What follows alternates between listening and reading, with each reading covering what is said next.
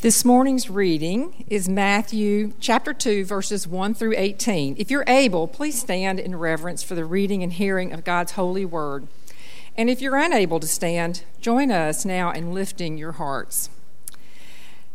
Now, after Jesus was born in Bethlehem of Judea in the days of Herod the king, behold, wise men from the east came to Jerusalem, saying, "Where is he who has been born King of the Jews? For we saw his star when it rose and have come to worship him."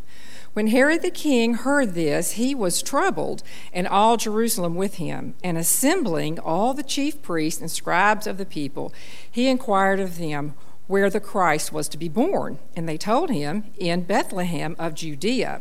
For so it is written by the prophet, 'And you, O Bethlehem, in the land of Judah, are by no means least among the rulers of Judah, for from you shall come a ruler who will shepherd my people Israel.'" Then Herod summoned the wise men and secretly and ascertained from them what time the star had appeared. And he sent them to Bethlehem, saying, "Go and search diligently for the child, and when you have found him, bring me word that I too may come and worship him." After listening to the king, they went on their way, and behold, the star that they had seen when it rose went before them until it came to rest over the place where the child was. When they saw the star, they rejoiced exceedingly with great joy. And going into the house, they saw the child with Mary his mother, and they fell down and worshipped him. Then, opening their treasures, they offered him gifts, gold and frankincense and myrrh. And being warned in a dream not to return to Herod, they departed to their own country by another way. Now when they had departed, behold, an angel of the Lord appeared to Joseph in a dream and said, "Rise, take the child and his mother and flee to Egypt, and remain there until I tell you, for Herod is about to search for the child to destroy him." And he rose and took the child and his mother by night and departed to Egypt and remained there until the death of Herod. This was to fulfill what the Lord had spoken by the prophet, "Out of Egypt I called my son." Then Herod, when he saw that he had been tricked by the wise men, became furious, and he sent and killed all the male children in Bethlehem and in all that region who were 2 years old or under, according to the time that he had ascertained from the wise men. Then was fulfilled what was spoken by the prophet Jeremiah. "A voice was heard in Ramah, weeping and loud lamentation, Rachel weeping for her children. She refused to be comforted because they are no more." This is the word of the Lord.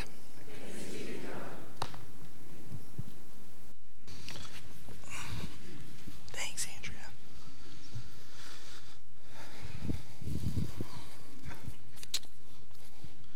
Good morning. It's good to be with you and open God's Word with you this morning. If you haven't already, let me invite you to open your copy of God's Word to Matthew chapter 2, where this morning we're looking at the fulfillment in the context of history of the promise that we looked at last week when we examined and studied Micah chapter 5 last week together. Christmas is a time that confronts us, that divides us, where we come in with differing emotions about the season. Some of you love it. Others of you hate it. For some, it's a time of delight and joy. For others, it's a time of great sorrow and sadness and lament as you consider Christmas. This morning, we remember that diversity of opinions, of responses, rightly so, because that has always been the case. When we remember the one that we remember at Christmas, that Jesus has always come as a dividing force that causes us and demands a response from us. So this morning, as we go to God's Word, let's go to Him in prayer and ask Him to help us respond in a way that reflects His grace in our lives this morning. Father, we thank you for your grace. And Father, this morning I just pray as our preacher for the day, Lord, would you help us to see and to savor you?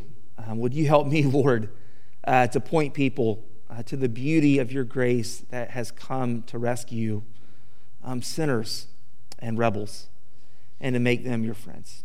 In Jesus' name we ask it. Amen.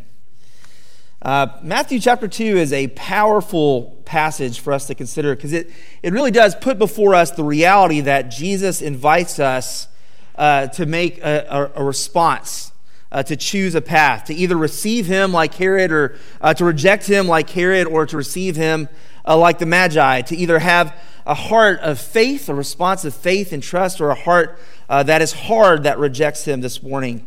And that's the choice that's before us this morning that we'll consider as we look through this passage as an opportunity to see ourselves within it, to either identify with Herod or to identify with the Magi. This morning, I want us to consider what it means to respond to the news, to the gift of Christmas, to the arrival of Jesus, whether through faith or unbelief and the beauty of the Savior that's offered to us.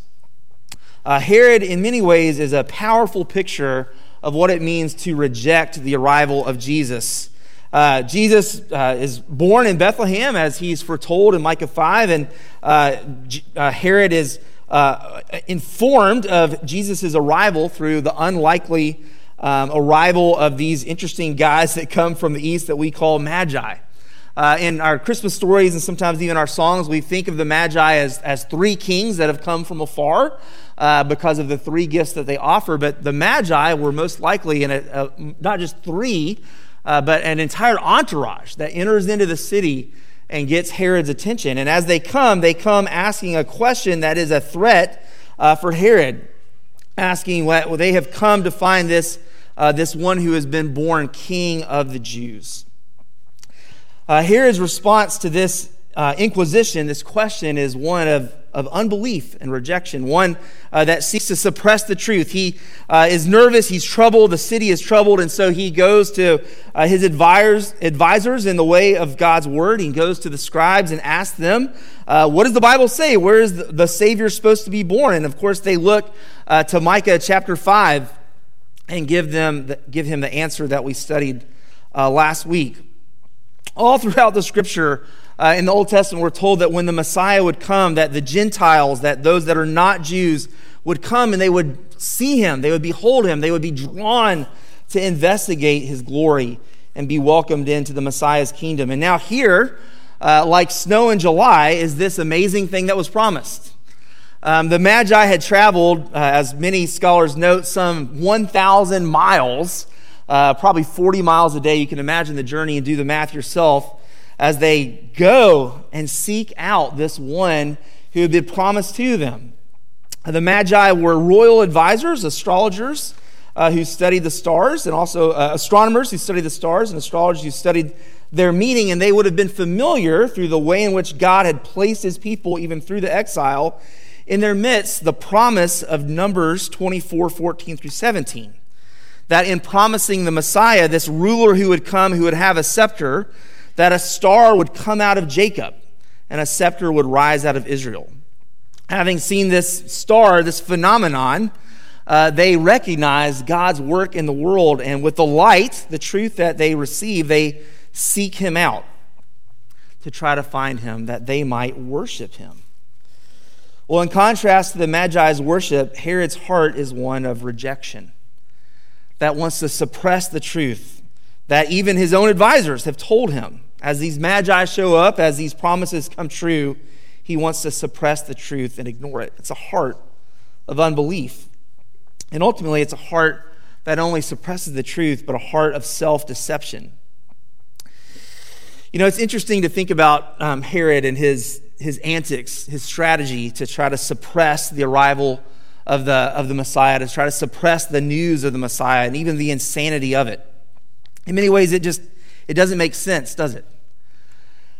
I mean, after all, last week we studied Micah 5 together, and we recognized the many ways in which God, time and time again, has been orchestrating history in a way to fulfill his promise of grace. That for 700 years, God had been working through nations and kingdoms that had come and had gone, and now here is the arrival of Magi on the scene, coming to worship the Messiah, that Scripture is coming true. And out of all of that, Herod thinks that he can actually stop the plans of God, doesn't he? It's the insanity of sin. If the Messiah who has really come, then of course he's going to come. It's an absurdly arrogant attempt to stop the impossible task. of what God has sent into the world through the birth of his Son. It's insanity. And yes, that's the heart of sin, isn't it? To try to stop what we can't stop, to prevent the hand of God as if we had any ability to do so. It's a heart of self-deception. It's a heart that's hard to suppress the truth of God's word, of his promises. And it's a heart of self-preservation. When we look at the atrocity that Herod is willing to commit, it's hard for so many of us to fathom, right? That we would kill these innocent, these young children, 2 years of age and under, in the city to try to stop what God has promised that he was always going to do. How would anybody go to that length? Michael Green is a New Testament scholar, great church historian. I love the way that he articulates the way in which even the grotesque, brutal nature of Herod's sin in killing these young babies, these young boys, is actually consistent with what we know of him from history. He writes this: "Sometimes people have wondered if Herod could have been so bestial as to destroy all the boys under the age of 2 in Bethlehem. Usually such people have been unaware of Roman history, for Herod could be a monster. To be sure, there's no independent record of this particular atrocity, but it is mild in comparison with some of Herod's other massacres. He slaughtered the last remnants of the Hasmonean dynasty of the Jewish high priestly kings who had ruled before him. He executed more than half the Sanhedrin. He killed 300 court officers out of hand for no reason. He executed his own Hasmonean wife, Mariamne, her mother, Alexandra, and his sons. Finally, as he lay dying, he arranged for all the notable men of Jerusalem to be assembled in the Hippodrome and killed as soon as his own death was announced. A man as ruthless cruelty and fanatical neurosis without any competition, it's quite in character that he should order the execution of the male children in Bethlehem. It's not a big place. There probably would have only been 30 or so of them. Their deaths would not have made a ripple on the history of the day." That's the character of Herod. On the one hand, we look at what's often called by biblical scholars the slaughter of the innocents, and we ask why, right? How? How could anybody do this? Where is God in the midst of this? What kind of person could ever go to such lengths to preserve his own place and his own power, who could feel such a threat by a baby being born in Bethlehem? Some of you are probably familiar with the name Adolf Eichmann. Eichmann was one of the primary architects of the Nazi death camps, including having the responsibility of directing the logistics of the mass deportation of Jews to the ghettos, to the extermination camps in German-occupied Eastern Europe. After the war, Eichmann fled to Argentina, where he assumed a false identity and worked for Mercedes-Benz in Argentina until 1960, when he was captured by Israeli operatives and expedited to Israel. In 1961, he was tried in an Israeli court on 15 criminal charges, including crimes against humanity and war crimes. And in 1962, the facilitator and manager of this extermination of millions of people was found guilty and executed by hanging. At the trial, Eichmann sat in a bulletproof glass booth, and in the proceedings, the prosecution presented over 1,500 war documents and called 90 witnesses who had survived the Nazi death camps, one of whom was a man named Yehiel Deher, who, upon completing the reading of his own written statement in the trial, Deher looked up from where he was seated and instantly, directing his gaze at Eichmann, rose from his chair, mumbled something, and then fainted and fell to the ground. 20 years later, Mike Wallace of 60 Minutes, some of y'all are familiar with that news program, did a story about Eichmann and asked him what made him faint that day on the witness stand. Deher responded, "When I saw Eichmann, I realized that he was just a man, that he was just like me, that there was no difference between us. And that meant that I was capable of the very thing that he did, and I collapsed because I saw my reflection in him."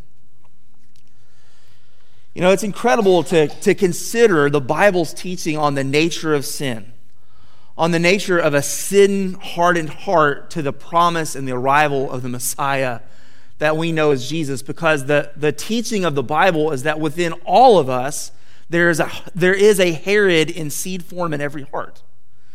Within all of us, there's the idea that we would desire to suppress the truth, as Romans says, that the righteousness of God is revealed against all mankind who knew about God and yet suppressed the truth of God. All of us want to suppress the truth of the Lord in the nature of our own sin. We all seek to preserve our own place in the world. We see the promise of the gospel as a threat to that which makes us comfortable, and it unnerves us. It puts us in our place. I don't know if you can see a Herod in your own heart. I'm sure many of you would think this morning that you would never go to the lengths to do what Herod has done, and perhaps you wouldn't.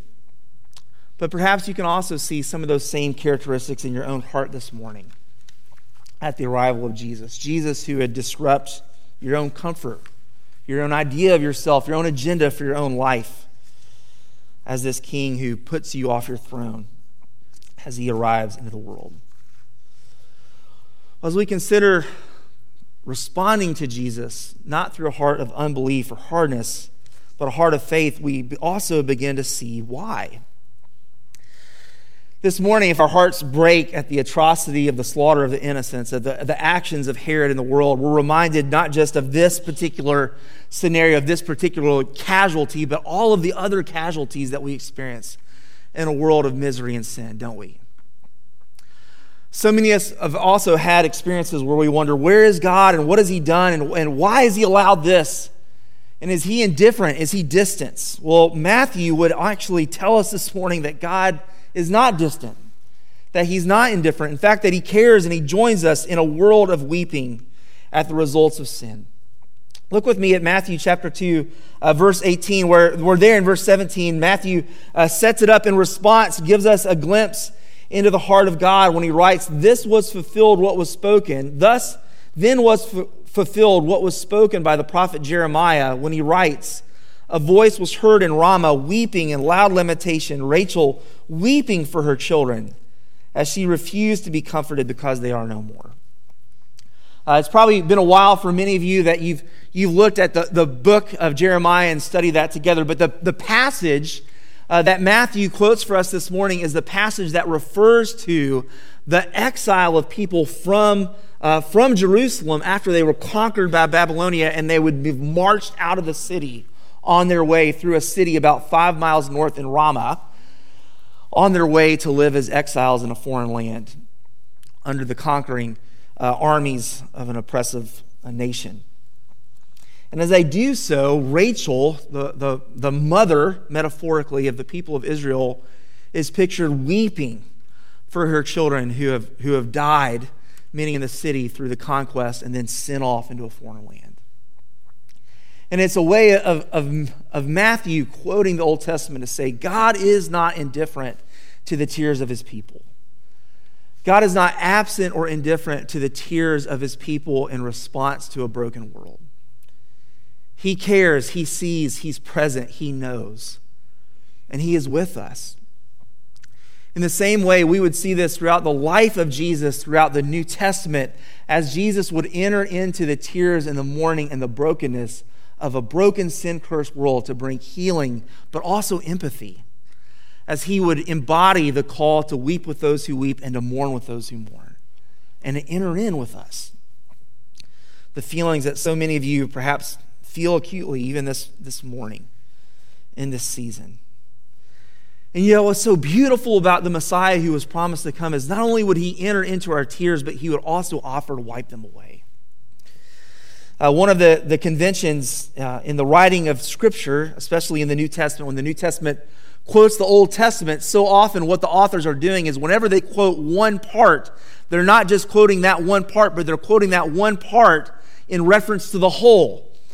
Such that when Matthew quotes Jeremiah 31 in this particular verse, he's not only thinking of these particular verses of Jeremiah 31, but of those verses in their greater context in Jeremiah 31, where there we are told that God is not only a God who observes our mourning and enters into it, but one who actually turns that mourning and that sadness into joy. If you want to look this morning at Jeremiah 31, we'll start in verse 15, the verses that he quotes. Thus says the Lord, a voice is heard in Ramah, lamentation and bitter weeping, Rachel weeping for her children, and yet she refuses to be comforted for her children because they're no more. And yet the Lord then goes on to say in verse 16, thus says the Lord, keep your voice for weeping and your eyes for tears. Well, why? For there is a reward for your work, declares the Lord. And they shall come back from the land of the enemy. There is hope for your future, declares the Lord. And your children will come back to your own country. And why is that? Well, it's because the Lord will provide a deliverer for them, the Messiah who would come, the King who would come, who would return God's people to himself. The Messiah is worthy of our worship because he's willing to step into the brokenness of this world that we inhabit, to weep with us, to cry with us, to mourn with us. Today, so many studies have been done on why people aren't having kids and all over the world, and the sort of decline of population, especially in particular in Western countries. And so often the reason that people have given is posed as a rhetorical question of who in the world would want to bring a child into a world like this. Maybe some of you have asked yourselves that question at some point in time. Who would want to bring a child into a world like this? And yet it's exactly that world that our God would be willing to give his own son to be the Savior of it, as he would send Jesus on our behalf to enter into our sadness that he might bring us his joy. And how is that? By being the King of the Jews who would save his people. Matthew seems to waste nothing in the writing of the New Testament, of his gospel. And it's powerful for us to consider together that the next time that we would see the display, the declaration that Jesus, the one the Magi had come, is indeed the King of the Jews, is when those words would actually be mounted, that it would be posted above his head on the cross where he would die for the sins of his people. That Jesus came to enter into our sadness, to bear our sin, to be the King of his people, that he might redeem us from our sin. And for that reason, he's worthy of our worship. The Magi are an interesting group, aren't they? They come from a foreign place on little knowledge. I want you to think about this. The contrast that they provide for us and the picture they are of a heart of faith. On the one hand, the Magi seem to know far less than their counterparts in Jerusalem. The scribes that are consulted, the experts in the Word of God, they know all of this stuff, don't they? When Herod comes to them and says, where is the Messiah supposed to be born? They don't have to send out a search party to search the city. They just have to search the scriptures because they know exactly where to turn. Oh yeah, turn to Micah 5. He's going to be born in Bethlehem. And yet these sort of answer men who know all the right answers do absolutely nothing, do they? I mean, imagine that. Oh yeah, the Messiah who was promised to come. I know that Bible answer. I can pass that Bible quiz. He's going to be in Bethlehem, just a few miles away. But I'm not going to go. And yet here are these Magi, these Gentiles, these outsiders, who have come to hear the truth of God through a terrible tragedy of God exiling his people and planting them there so that they could share the good news of God's word with them. And based on what seems to be little knowledge of the Bible, they have great pursuit. They travel 800 miles, 1,000 miles, 40 miles a day. Great journey to pursue what they know, and God honors it as God preserves them and protects them through dreams and leads them to the one that they seek. These Magi give what is probably the best that they could provide. I know some folks look at the gifts and try to connect that to predictions around Jesus and his person and his work. But at the very least, what I would say to you is this: these are the greatest, most expensive things that they could offer. The most worthy gifts for the most worthy king, as they bow and they prostrate themselves before Jesus and they worship him. This past week, I got to hang out with Josh and April, and we were hanging out at their house, and it's just been a while since I've been around a baby. I like babies. They're so cute. They're so small and they're so tiny, and you just can't help it. I love holding babies. Just anyway, fact about Michael Craddock. I'm a baby holder. And I just have to say to you that even this week, sort of reflecting and wrestling with this text and thinking about God's word, and holding the newest little super cute little Miles in my hand, I couldn't help but think about the picture of the Magi. I mean, here are these royal diplomats, these advisors of power, these controllers of people who come in with their royal entourage and disrupt the city and cause a ruckus. And when they find Jesus, these grown men literally, just bow in worship and in adoration to a baby who can't do anything for himself yet. And yet they're willing to humble themselves because, in contrast to the king of the Jews, the fake king of the Jews, the temporary king of the Jews with a hard heart, they are willing to, rather than suppress the truth, to embrace it. And rather to protect themselves and preserve themselves, to humble themselves and to surrender themselves in worship to the King, because they recognize that he is worthy and he has come. I think for us this morning, wherever you are in your sort of spiritual, in your journey of discovering who Christ is, and whether you're new to the faith or old to the faith, or you're newly investigating, or you're just sort of hardened, or wherever, God has you here this morning for a reason. And Jesus has come into the world, and Christmas has broken in, even in our sort of culture with all of its crazy decorations. At the heart of it all remains a Savior who demands a response. And he invites us to worship him, to celebrate him. Even in a world that's broken and filled with tragedy and tears, Jesus enters in that he might turn our joy into laughter and rejoicing, that he might save hardened sinners. And the invitation for this morning is, will you receive him? Will you reject him? Or will you receive him? For he alone is worthy.